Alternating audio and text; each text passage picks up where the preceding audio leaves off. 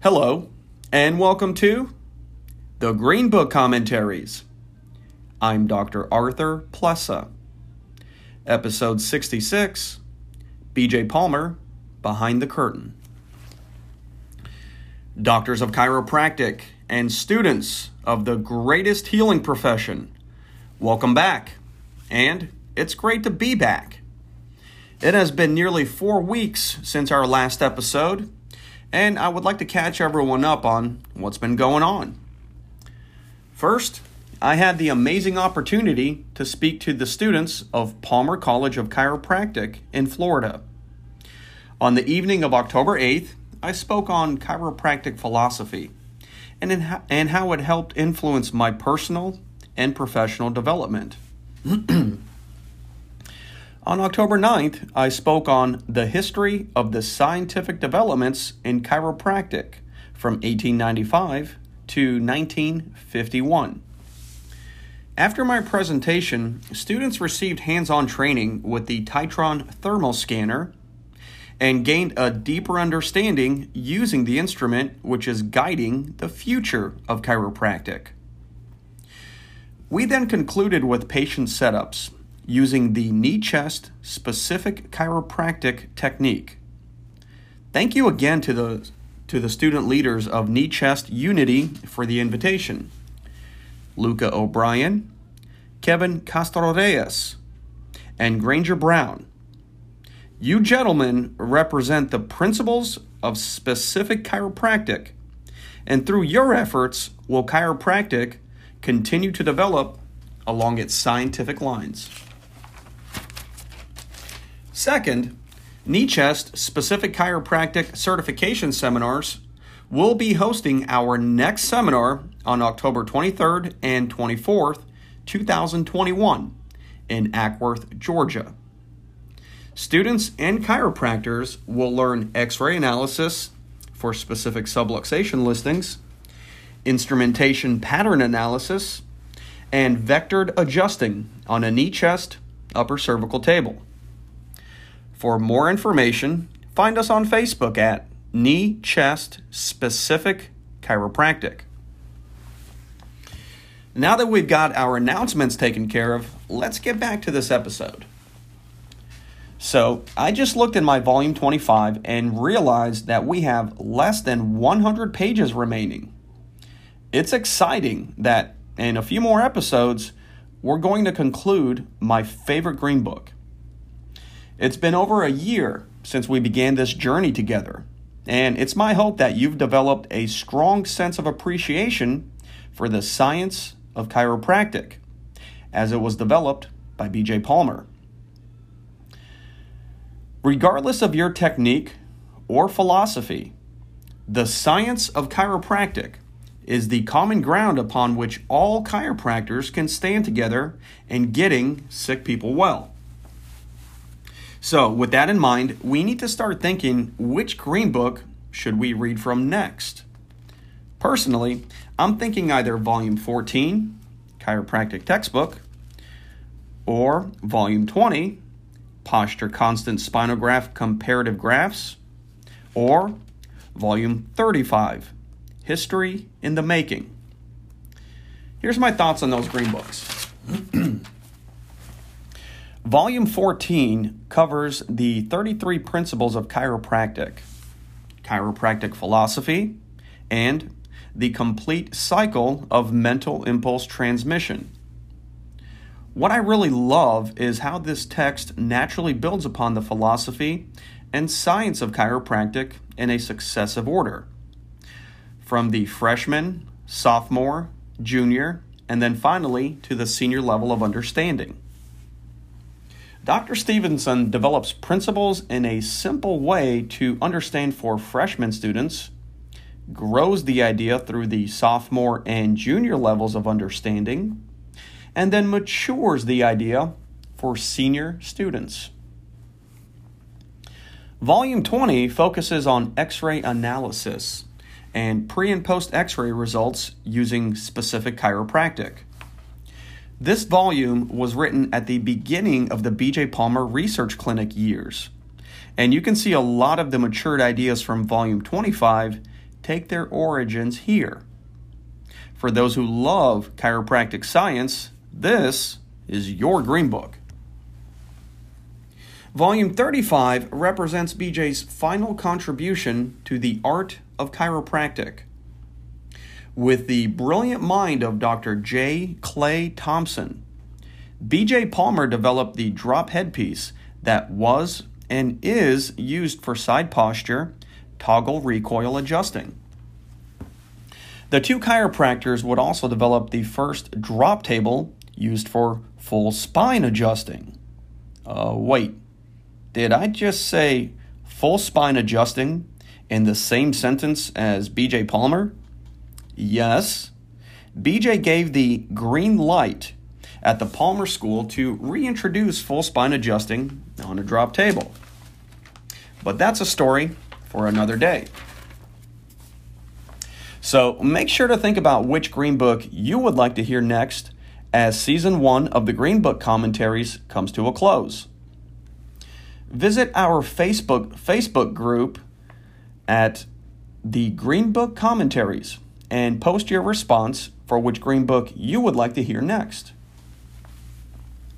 Now that we have all that taken care of, let's dive into episode 66. You may remember a while back that I did an episode about chiropractors talking about their experiences with B.J. Palmer. One episode had featured Fred Barge and another with Clay Thompson. In this episode, Dr. Larry Allen of Sun City, Arizona, talks about his time as a student at the Palmer School. What I love about these stories is that we are given a more personal insight into B.J. Palmer than the Green Books offer. Outside of the chiropractic researcher and constant scientist, B.J. Palmer was as human as you and I are. He had his faults, his insecurities, and his imperfections. These human traits were captured and written about by those who were closest to the man, the myth, the legend. We begin our reading from today's Chiropractic, the commemorative issue, 1990. I owed my life to this strange profession by Larry Allen, D.C.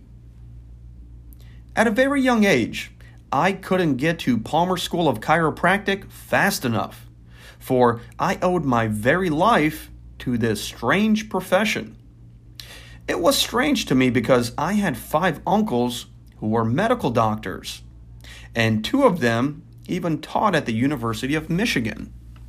But when all else failed, I tried chiropractic, and that miracle inside me began to function and has never stopped.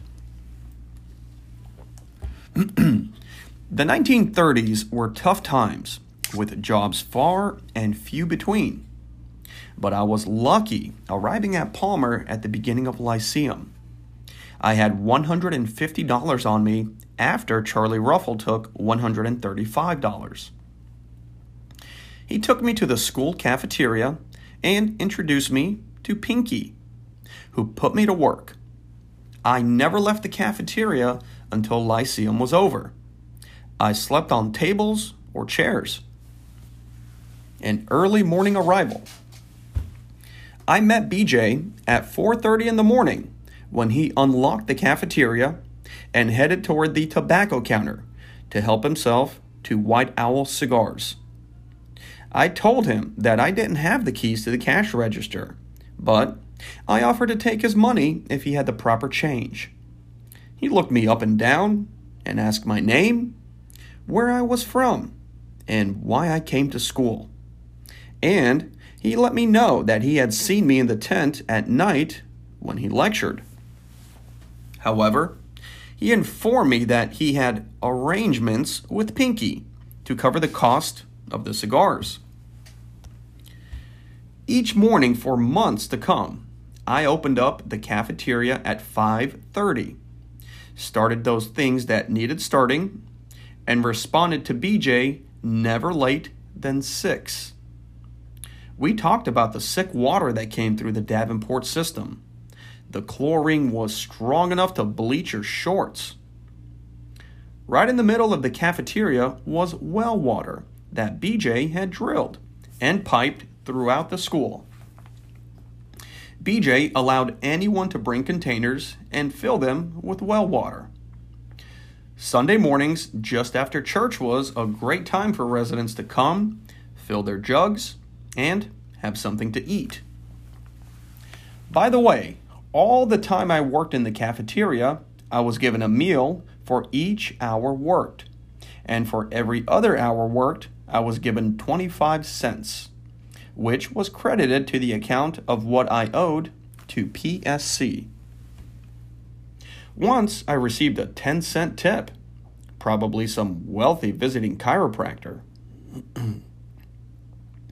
One morning, BJ told me to check with Ruffle about a job at WOC. They needed someone to clean up and set up for the morning shows. I found that I could do this after 10 p.m. and check the job out with the WOC boss. It was the only day that I had ever skipped a class. I was waiting for the boss, cooling my backside in the roof garden on top of the administration building, when he walked out with a fellow that I recognized as a sportscaster on radio, one of the best. The secretary identified me, and Moon Reagan introduced his brother, Ronnie, the sportscaster, who was leaving that moment for Hollywood to make his fame and fortune. What a jerk to give up a wonderful position for a gamble. That was something I wouldn't do. I was going to work hard, study hard, and make a go of chiropractic. You know the rest of the story on Ronnie. Staying the course. I wasn't too long at PSC when I got far behind with my finances. My folks couldn't help, and there just wasn't enough work during the Second Depression. So my folks wrote me a letter and told me to quit school, come back to Ann Arbor, and take up my old job in construction. My folks thought that I was too young anyway, and that I needed a rest. I sent the letter over to the BJ Clinic and asked Amy if she would give it to BJ, and that after he had read it, I would like to talk with him. Amy stuck a note in my box the next day and said to see BJ before clinic hours. I honestly felt like I was walking into a hallowed chamber on sacred grounds. Amy escorted me into his office and left the room. I sat in a massive chair, and BJ was at his desk with his back turned to me, typing on either a standard Underwood or Royal that had a roll of paper large as the newspaper on a high-low table. I was amazed that BJ could type as well as he did. He moved right along, and, of course, he had his own way to spell, as I sometimes do. I cleared my throat and said, "Larry Allen here, sir." A very long silence ensued. And without turning around, he said, "Does Mother Nature take a rest in the middle of summer while growing corn?" I said, "No, sir." He didn't say any more and just went on typing. I sat for a long time before I finally realized that he had said all he was going to say. So I went to clinic and never did leave the college until I finished. I still haven't really finished either. I have been back for every lyceum, homecoming, except 1 or 2, plus the time I was in service. There was a very old building, beautiful in its day, situated between the administration building and the classrooms. Vern Link, BJ's devoted director of everything, put me in charge of tearing it down. It was so rotten that in helping to remove stored things, I fell through the flooring from the 3rd floor to the 1st and almost dropped into the basement. BJ made sure I had the best of care. He said he was glad that I wasn't seriously cut or hurt, and he wanted to know if I would like an adjustment. When I said yes, I didn't realize how careful he was, but his adjustment was like being kicked by a mule. After leveling the building, we built a campus. A sly sense of humor. Just once, I took a break at PSC and went to a smoker held at the Elks Lodge in Davenport. Who should show up but BJ and P.A. Pappy Ramier, head of the X-ray department. I took up a collection from those near me, and with about $3, went backstage. I told those in charge that BJ was out in front and asked if, for the charge I had picked up, one of the girls would go out and give him a big smooch. That $3 was a lot of money then. It probably would have paid for a week's rent on a room. At least, that's what my room cost. One of the gals came out into the crowd after things got underway, and she wiggled her way up to BJ and said, "You are the famous BJ Palmer, aren't you?" BJ shook his head and pointed to Pappy Ramier, whereupon this gal planted her big, juicy red lips on the top of his bald head. BJ laughed so hard I thought he might become ill. We took up a petition to have Ramier removed from X-ray in order to put Dr. Lyle Sherman, later of Sherman College, in charge. BJ took about 5 seconds to destroy the document and said Ramier had more X-ray smarts in his little finger than Sherman did in his whole body. But shortly after that, BJ made Dr. Sherman the head of the BJ Clinic. Respect for fraternity. BJ loved Florida, and especially his home there. While I was in school, I don't believe he had purchased what was to be his final home in Sarasota. However, every winter, BJ, Herb Hender, and a few others went to Florida. One day he called me at school and said, "Alan, I'm sending up a barrel of fish we caught. Get the Delta Sigma Chi boys together and put on a feed for the students at no charge." We did, and it was great. One day there was a fire at BJ's home in the organ loft. The fire department came, assessed the situation, and decided the most damage they could do was to chop a hole in the front of the house at the top of the loft and see if they could fill the chamber with water. At the least, it seemed to be a stupid plan. The Delta boys gathered around BJ and said we'd clean up the mess. He was grateful as always. The Delta quarters were in the basement of the classroom building, under the X-ray area, and next to the barber shop.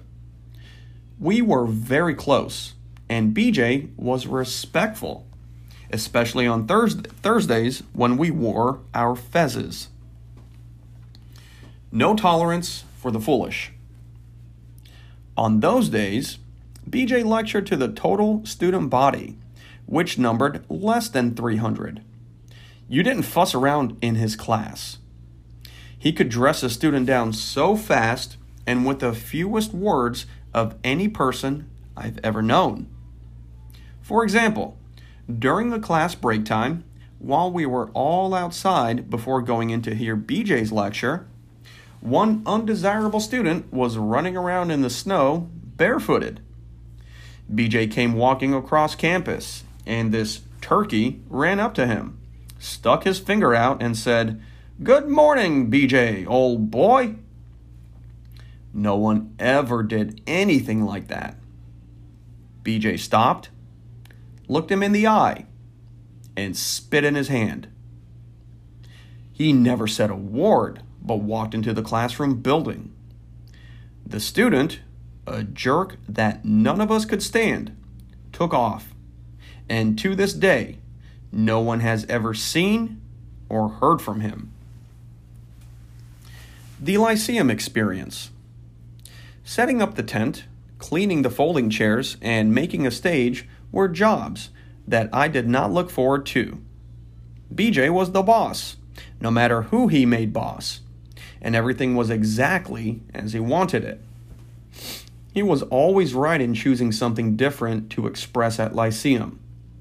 It was exciting, and he loved to have Margie Minot play the organ. He had a fairly good voice, and he could play the organ well, too. He was self-taught, of course. During Lyceum, BJ gave a talk each night. Everyone came and everyone joined in the singing before he started his lecture. Once he started, no one made a noise. If a baby cried, he would stop talking, and if the baby kept on crying, he would say, "I can wait." That meant, get up and get out. An hour or so with BJ was more refreshing and meaningful than a week with anyone else in chiropractic. Oh, how he could entertain us with stories about Morris Fishbein, the executive secretary of the American Medical Association. BJ never backed down from anyone. At my graduation, BJ shook my hand and held on for just a few seconds.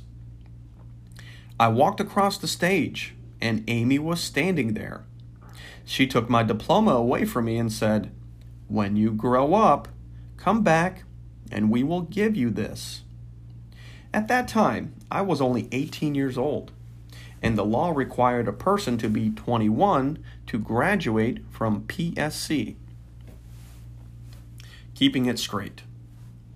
After leaving Palmer, I was shocked when I got out into the real world of chiropractic. It seemed like everyone had his own idea of chiropractic. I believed with my whole heart that BJ was right, to the point that I was almost a fanatic.